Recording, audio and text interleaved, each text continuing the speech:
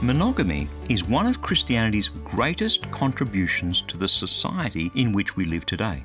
Requiring men to show love, to serve and to exercise self-control in their relationships with women has brought incredible benefits.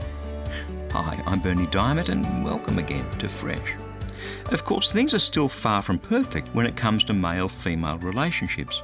In most countries, women still don't get the same deal as men in jobs, incomes and many other ways.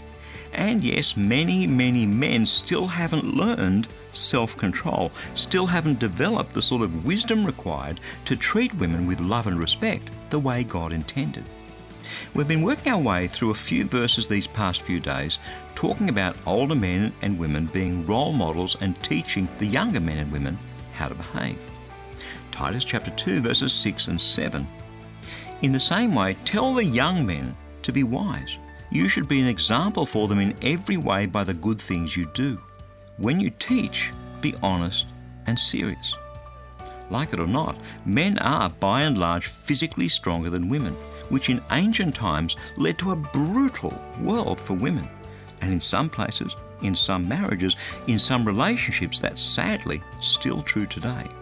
So even though that scripture was written 2,000 years ago, teaching young men to be wise remains just as important today as it was back then. You older men, you should be their role model. You should teach the younger men how to treat women by how you treat women. If only we older men, by our great example, deliberately, kindly, but firmly taught our younger men to be wise, honest and serious, man, what a different world this would be.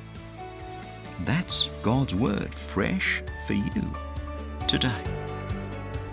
Perhaps you're involved in some relationships that are far from what God intended, or maybe you have some other struggles going on.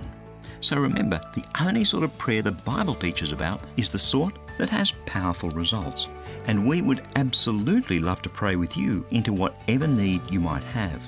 So stop by at powerfulprayer.org to share your prayer request so that we can pray with you. Again, that's powerfulprayer.org.